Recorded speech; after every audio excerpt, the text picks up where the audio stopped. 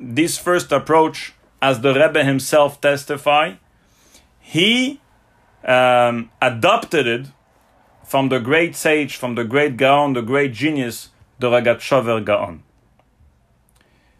The Rogatchover Gaon has this approach of learning, not only and not limited to Leshitatei, but the Rogatchover Gaon, for him, this is a method of learning Torah in general.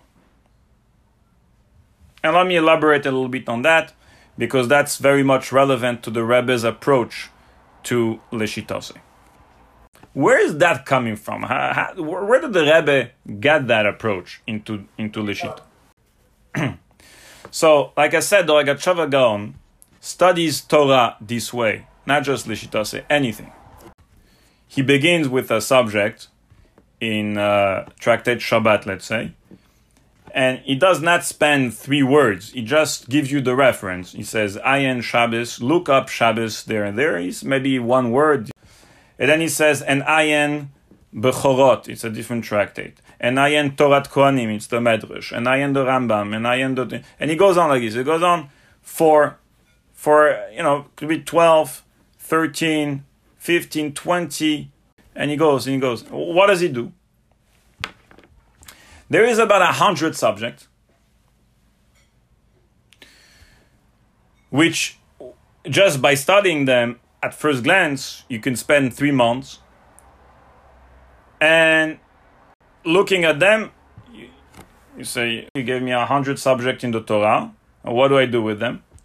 The Rogatchover says, listen, what we're going to do. We're going to peel out les données, the context, the elements, the particular elements of the subject. Let's remove them. Remove them. And you'll see and realize, obviously, if you do Rogatchover, that all the 100 subjects, the 100 topics in the Torah are based on one principle. Are really all saying the same thing, using different languages, different cases, different subject, but really they're all saying the same principle, the same logic, the same quintessential logic. So for the Rogatchover, it's not just about the Leshitatei, but this is how he studied Torah in general.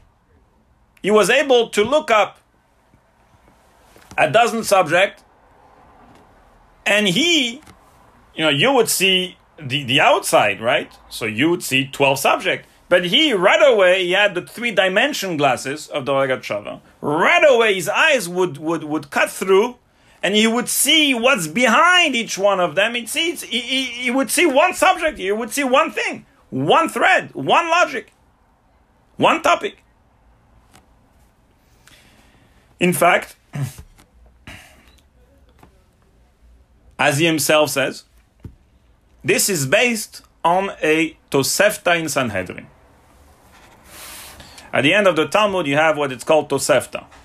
These are like Mishnayot, unofficial Mishnayot from the period of the Tanaim, that were eventually recorded and placed at the end of the tractates of each Talmud. And in the Tosefta there is an interesting case, an interesting question that was asked to Rabbi Meir and the Chachamim. You're probably familiar with this case. You get to a class, the teacher is speaking about something, and it's a subject. And all of a sudden, this happens.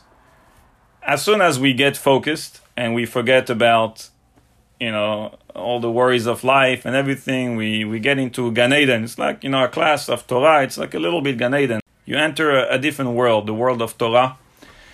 And all of a sudden, all the questions that you had one day on Judaism, they just pop up now. It's unrelated to what the rabbi or the teacher is speaking, but all the questions of Judaism are coming up. So you ask. So you know what, Rabbi, while you're on the subject, I know it's off topic, but I have a question. This question was asked to Rabbi Meir and Chachamim What do? A student asks you a question that is related to the subject of the shiur. And another student asks you a question, shelo keinyan, off topic. Who do you answer first? Rabbi Meir says, you answer first, shoel keinyan.